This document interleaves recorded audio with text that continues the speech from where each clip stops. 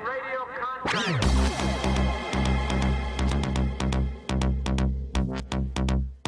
What kind of people are we? I am in radio contact.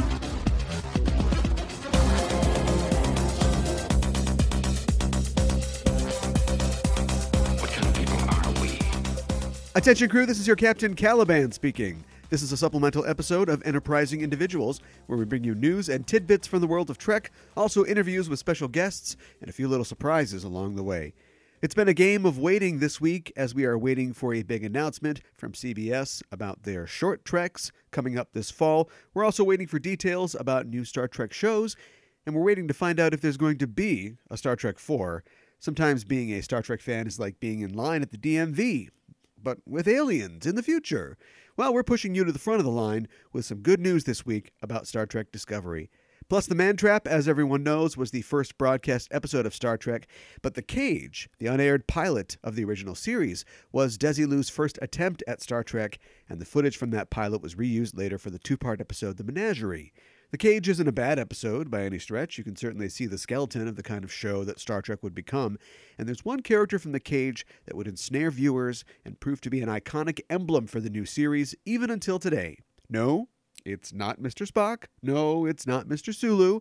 I'm talking about The Green Girl. And I've got a review of the documentary of the same name about her coming up a little later in the show. And now, without further ado, and as long as Mr. Wilson is ready, I am ready to face any challenges that might be foolish enough to face me. then let's get underway. Well, the news, as it turns out, was worth waiting for. CBS announced today on their Star Trek CBS Twitter account the release dates for their upcoming short treks. That is, their series of short 10 to 15 minute long films set in the world of Star Trek Discovery. The first one comes out on October 4th, which, oh, geez, that's only 2 weeks away. Are you freaking kidding me? Calm down, everybody calm down. And Tilly, you better gear up because the October 4th short trek will be Runaway and will focus on the character of Tilly. Here's a synopsis. In fact, I've got synopsis. I've got synopsi. I've got summaries for all 4 episodes, so soft spoiler warning if you don't want to know anything at all. The synopsis for Runaway is: on board the USS Discovery, Ensign Tilly encounters an unexpected visitor in need of help. However, this unlikely pair may have more in common than meets the eye. And you can see the presumed visitor, a female-looking alien, in the very short teaser video that CBS provided. It's on YouTube. That episode will be written by Jenny Lumet and Alex Kurtzman, a.k.a. The Kurtz. Lumet has a familiar name, and she should, because she's the daughter of famed writer and director Sidney Lumet.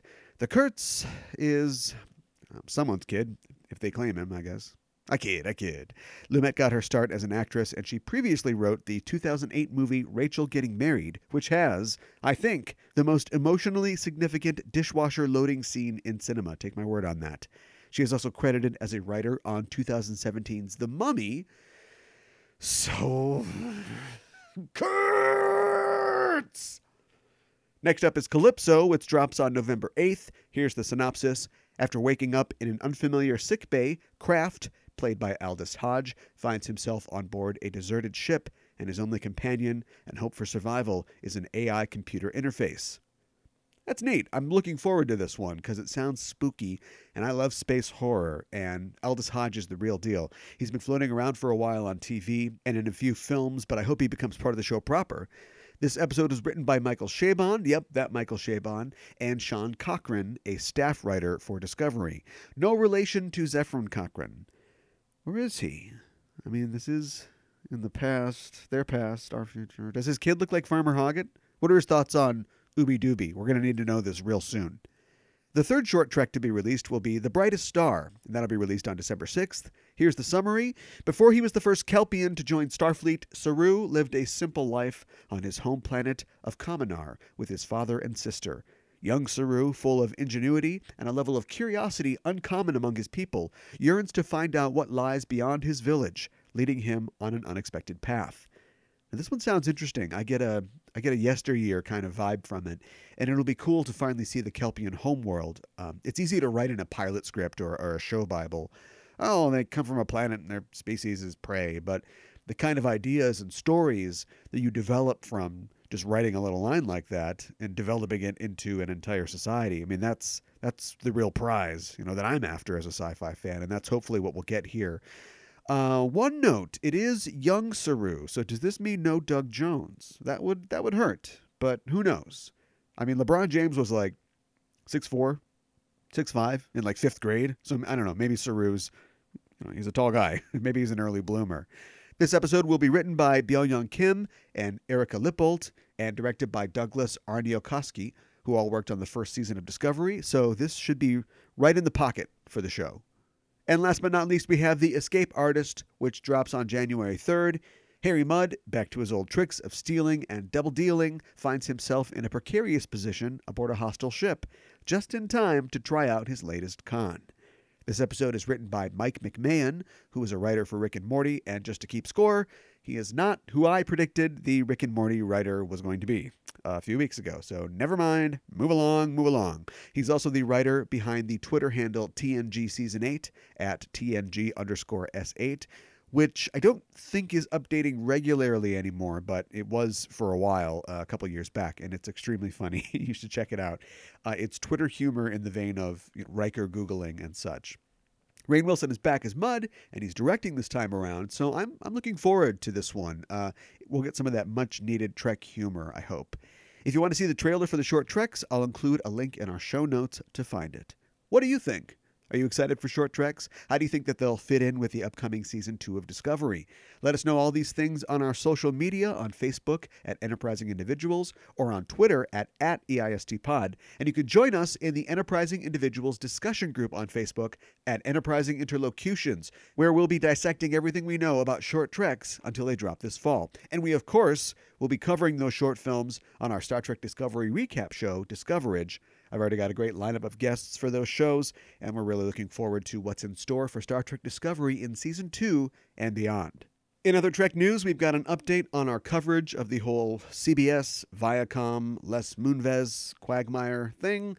Les Moonves is out at CBS. The former CEO stepped down from his position on September 9th in the wake of allegations of sexual misconduct and assault made by multiple women. CBS announced that Moonves would not receive any of his reported $120 million exit compensation pending the results of the independent investigation into the allegations. And they've also appointed 6 new board members for the network to replace the 6 who were stepping down after Moonves' departure. Chief Operating Officer Joseph Iannello has been appointed as acting CEO, and any talk of merger between CBS and Viacom has been shelved for the foreseeable future. CBS has also pledged to donate $20 million to organizations that support the Me Too movement and workplace equality for women, and that $20 million would be deducted from any severance paid to Moonves. Wow. This is not how I expected this merger saga to end, or at least to go on hold after we've tracked it for so long. But after everything bad that's happened, this is the best good thing that could happen. Moonves' wife, Julie Chen, has also left her job as a co-host of The View, which makes sense, I guess, I suppose. Well, we'll keep watching this story, and when we know more, you'll hear about it. On to better news. We've been talking recently on the show about the fact that Star Trek is visionary science fiction, but sometimes it's a lot more fiction than science. However, the Dharma Planet Survey, a project to search for planets outside of our solar system, or exoplanets as they're known, has found a planet right where Gene Roddenberry said it would be. The planet orbits a star 16 light-years from Earth that we call HD 26965, or 40 Ariadne A.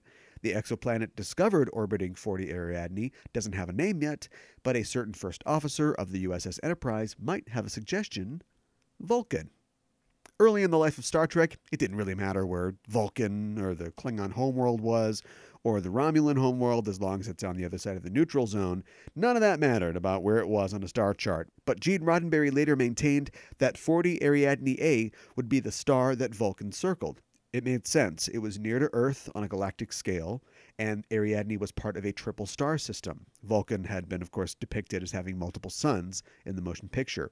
It turns out that Gene was more right than he could have imagined, or even knew, really. The exoplanet that was recently discovered is of a type often described as a super-Earth. That is, planets that are much larger than our own, but are still terrestrial, that is, rocky, and with similar properties.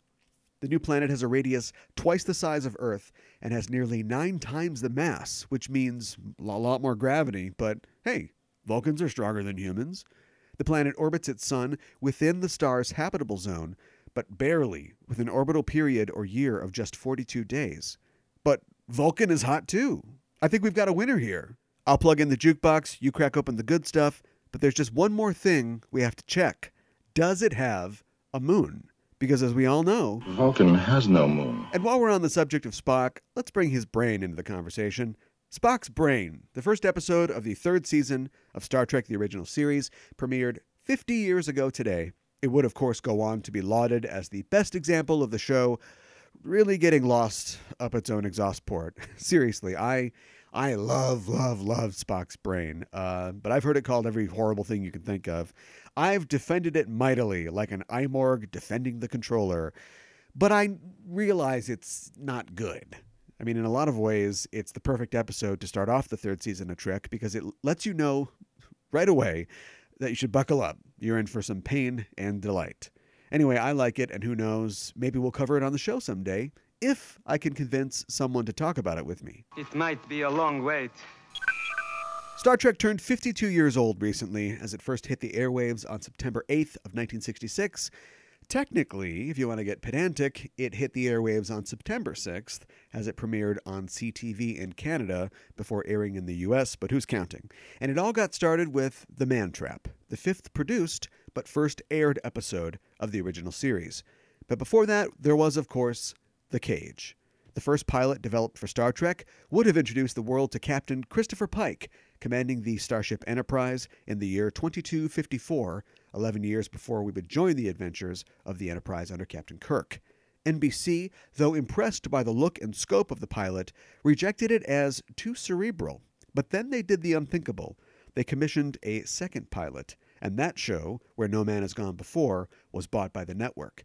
Midway through the first season of the show, the production at Desilu found themselves behind on scripts, and the entire show would have to shut down unless a solution was found. But one was The Cage.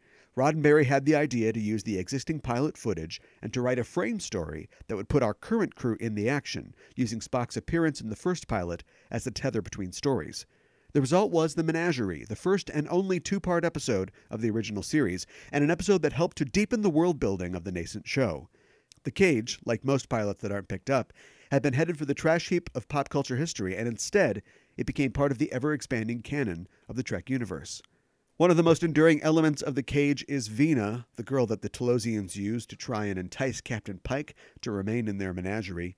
Over the course of the episode, Vina appears in many guises, but perhaps none so memorable or iconic as the Green Orion dancing girl during one of the more enticing illusions that Pike experiences.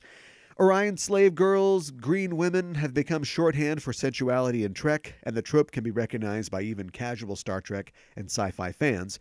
But unbeknownst to many people is that the actress behind the Orion slave girl, Susan Oliver, was one of the most recognizable actresses of the 60s and 70s, and her life and career are explored in the 2013 documentary, The Green Girl. This documentary was written and directed by George Pappy, and it was kickstarted on the internet a few years ago. And I wasn't sure what to expect when I tuned into it. I had known about Susan Oliver. Actually, we covered The Cage in our stellar commentaries. Here's a little plug, available at patreon.com/EIST pod. And so I'd known that she died early, that she was an actress who was in many things, and that she was also a pilot, an aviatrix, and she had flown solo across the Atlantic, the second woman ever to do so, which was fascinating, but I didn't know anything else about her. And when you get this DVD, like immediately on the cover, it's got like 25 different pictures of women, and they're all her. Every single photo is her in some other guise. She was, of course, very beautiful, and she was very distinctive looking. She had very, razor sharp cheekbones and these like amazing blue eyes, but she could play all kinds of different roles and did over the course of her career. And much of, I don't know how they got the rights to this, but like much of the things that you see in the documentary are clips from the different shows and films that she's done, and they kind of provide context to what's going on. The rest of it is interviews with family members and people that worked with her in the industry, and so on and so forth. If you don't immediately recognize the name, that's fine. But if you are a fan of films or TV of the 60s and 70s and even 80s, you've seen her before. And as far as her TV career goes, she was on Wagon Train. She was on The Untouchables, Bonanza. She was on The Twilight Zone. You know, she was on Rawhide, Route 66, 77 Sunset Strip. On and on and on. And of course, that's all before she appeared on Star Trek in '64, and she would go on to appear on The Man from U.N.C.L.E., Gomer Pyle, Wild Wild West, Mannix, also at Desilu. I mean, I haven't even left the 60s yet in terms of the things that she's been on, but I will not read out her entire IMDb page. And she was just known as somebody who, we need a part. It's a tough part. In fact, going through the documentary, you see that she plays a lot of, I mean, she's pretty, right? So she could have easily just played young girl, love interest, so on and so forth. You know, her very first role was in a film called The Green-Eyed Blonde, which was written by Dalton Trumbo, and she, you know, plays a young girl who doesn't have green eyes. I think her agent like gave her the script, and she's like, "Well, I don't have green eyes," and he's like, "It's in black and white. It doesn't matter." But she just became known as a very reliable actress, and of course, in those days, they didn't worry about continuity. So if she got in with a studio or like a show or production, they'd just go, "Bring her back." She did like some shows. She did like 4 different times, in repeat roles, and so that seems all well and good. But she had a lot of, you know, stumbling blocks and obstacles in her way. She originally she was raised by a single mother who she was very close with. And the movie paints an interesting portrait of her mother, who, of course, was not alive to defend herself. But many of her friends and family, Susan's, cited her as probably more of a bad influence than a good influence in her life, as being somewhat overbearing. And Susan herself, you get a picture of her in the documentary as someone who is very talented, is very capable, knew exactly what she wanted. And she's one of those women out of time, if you will. Somebody who knew her worth. She didn't feel tied down to things. Even when in Hollywood in the 50s, you signed a contract and you were absolutely tied down, you know, professionally. And she actually basically broke her own contract with the first studio that she was with. I think it was MGM, but don't quote me on that. And she basically was doing theater. She moved to LA, got this contract, and just kind of didn't like the part she was getting. She didn't like what was going on, and so she just stopped working, and that kind of got her blacklisted for a while. You know, nobody would work with her, but she quickly overcame that by kind of moving to TV. And in this day of TV in the 60s, they're just making shows. And like I said, she had a reputation as being very reliable. Something else that limited her career options was she was, in addition to one day becoming a pilot, was in a near plane accident. She was flying from on a transatlantic flight in 1959 on a Boeing 707, and it was one of those events where there was a sudden drop in altitude. They went from like 35,000 feet to like 6,000 feet, and the plane, in the documentary, they talk about how the pilot, I guess he was getting some coffee or something, but he was climbing on the seats to get back to the cockpit. And she was, they were okay, clearly, but it was also the same day that Buddy Holly died in his plane crash. And so that was kind of it for a while for her. In 59, she refused to take any job that required her to fly, which is going to severely limit you if you are doing the New York to LA thing, or if you're shooting on location. The one exception that she made was when she auditioned for Butterfield 8, which she appeared in with Liz Taylor, because that was a big deal. But that was pretty much it for that. Later, though, she was introduced to personal flying by Hal Fishman, the TV newsman from the LA area, and also a amateur enthusiast for aviation himself, and she just fell in love with flying. She also, it says in the documentary that she was hypnotized to try to get over her fear of flying, and apparently it worked in spades because she fell in love with flying and started. Got her pilot's license immediately, which then, of course, led to her flight in 1967 when she flew her single-engine aircraft across the Atlantic Ocean by herself. She was the fourth woman to do it total and the second to do it from New York City. Not to throw any aspersions on the big AE, Amelia Earhart, but Amelia Earhart flew from Newfoundland and Susan flew from New York, which was, of course, a much longer flight. She actually planned to go all the way to Moscow, but Moscow denied her permission to enter their airspace. And she published her own book about her experiences doing that called Odyssey. Back to her acting career, I mentioned before that she was dissatisfied with the role of the ingenue, but it worked out. You see in her credits that she plays a lot of like junkies, which I guess are really... I need it, man. Just give me a little taste, man. Popular role in the 60s on TV and cop shows and in the 70s. And she got a lot of those roles because, she could act. Like, she was extremely versatile. She was really good. She wouldn't do what I just did. She could, give that character depth. You can understand that character. And for somebody who, like I said before, was, trafficking on her looks because she's an actress, she wasn't afraid to look ugly. I mean, she never really did, but she wasn't afraid to look strung out. And so she got a lot of roles that required her to kind of look strung out sometimes. Even in the midst of her success in the 60s and 70s on TV, she was still running into setbacks and roadblocks. She still had that, she didn't want to settle down. She had that sort of wanderlust, that bug. And one of her acquaintances in Hollywood, Lee Merriweather, of course known as Catwoman on the Batman show in the 60s, talks about how she didn't want to do a series because she didn't want to be tied down to it. She liked playing different roles. She liked being on a lot of different shows. And she didn't want to play some character day in and day out on a show. And her agents, according to the documentary, retaliated against her because taking a series would have meant big money for them, of course.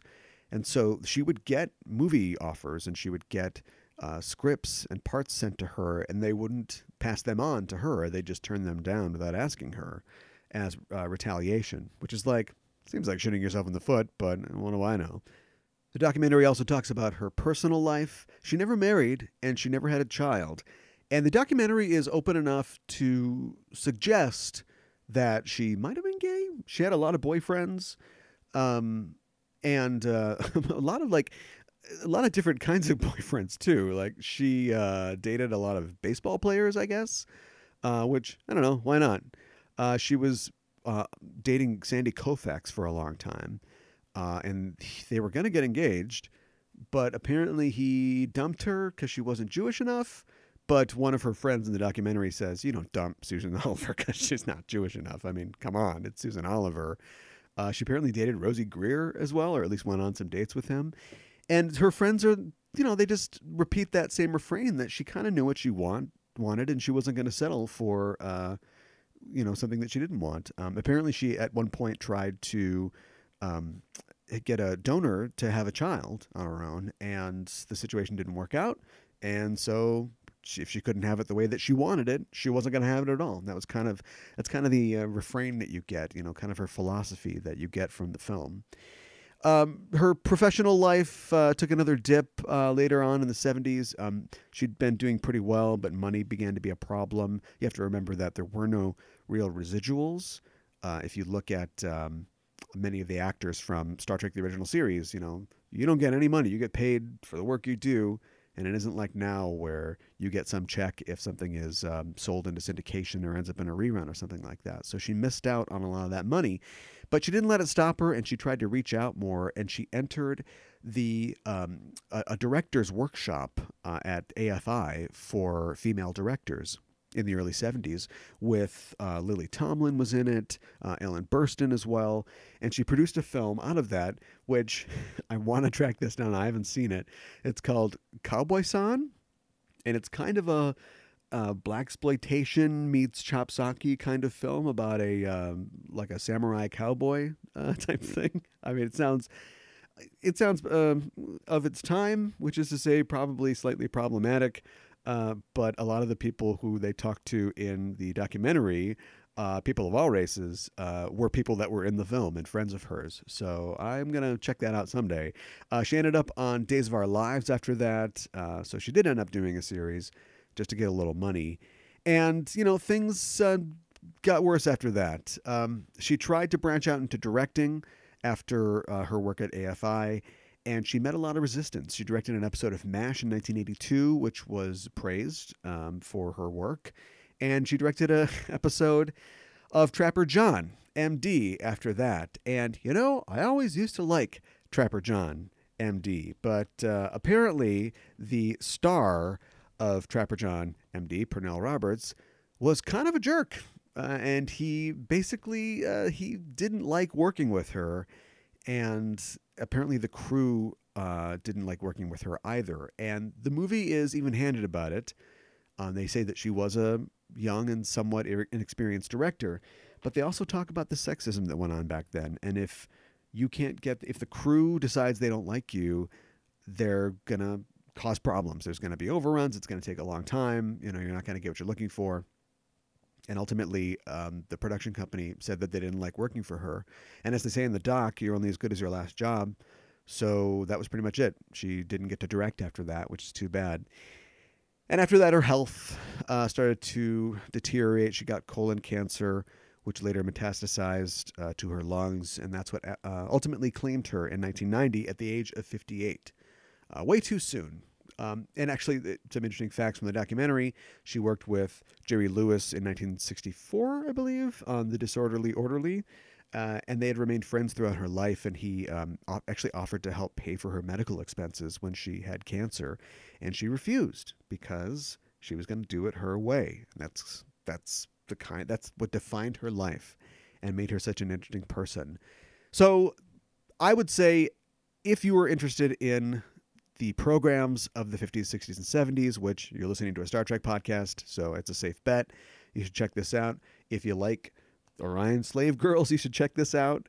It's a pretty good documentary. It's a little, threadbare, or just bare bones, I suppose. It wasn't very expensive. There aren't a lot of fancy graphics and things like that, but you get these really interesting insights from people who knew her directly, from her family, and you get to see a lot of great clips. Like, after having seen this, I remembered, oh yeah, I did see her in The Twilight Zone. I did see her on Bonanza.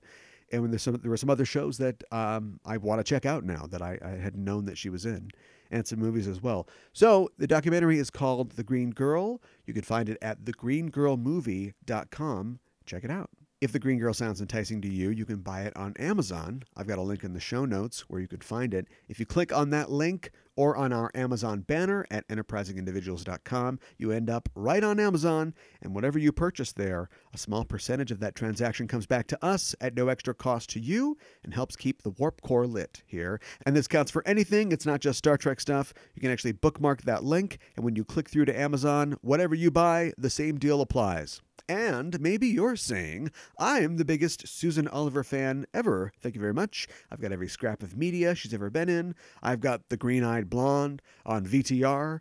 To which I would say, do you have Susan's book Odyssey, A Daring Transatlantic Journey? Because it's out of print and used ones go for like $200. So, I just want to borrow it. I'll treat it nice, I swear. But I'd also say, if you like what you hear on Enterprising Individuals and you want to support the show, why not head to our Patreon page at patreon.com/EISTpod. It's there that you can sign up to be a crew member for the show, and for a small monthly fee, you can get access to our exclusive subscriber content, like our live shows, including our live show with Melinda Snodgrass at Convergence 2018, my DS9 rewatch recaps, our new episode commentaries, including our commentary for Susan Oliver's episode, The Cage, and the show merchandise and more. Just head to patreon.com/EISTpod. Become a member of the crew today. Anyone can join us. We're not picky. Just go to patreon.com/EISTpod. And as always, anything you can contribute to the show will be appreciated and will help keep us flying. Thanks. And that's it for this supplemental episode of Enterprising Individuals. If you're an Apple Podcast listener and you haven't yet, why not look us up on Apple Podcasts and make sure that you're subscribed to the show. Also, write us a little review if the spirit moves you and give us a rating at the very least. We'd appreciate it. If you're not an Apple Podcast user, you can still subscribe to the show on Google Play or Stitcher or wherever you get our show from. And if you leave positive comments and ratings and reviews on those platforms as well, we would be eternally grateful. Next week on Enterprising Individuals. The mission of the USS Enterprise is to seek out new life and new civilizations. But why? To find adventure? To get more dilithium? To meet sexy slave girls? Beyond those understandable goals, the mission of Starfleet is a mission of discovery. The belief that knowing more things, meeting more people, will make us better. Learning someone else's stories deepens us and changes us for the better. The explorer's life can be a lonely one, but through a chance encounter with an alien probe, Captain Picard experiences the power of family and community and learns the true purpose of his mission of discovery. Writer and editor Sarah Lynn Mishner joins the show next week to talk about the best episode of Star Trek The Next Generation, and possibly of the entire franchise. It's The Inner Light, next time on Enterprising Individuals. And until then, I'm your Captain Caliban signing off and saying, live long and prosper.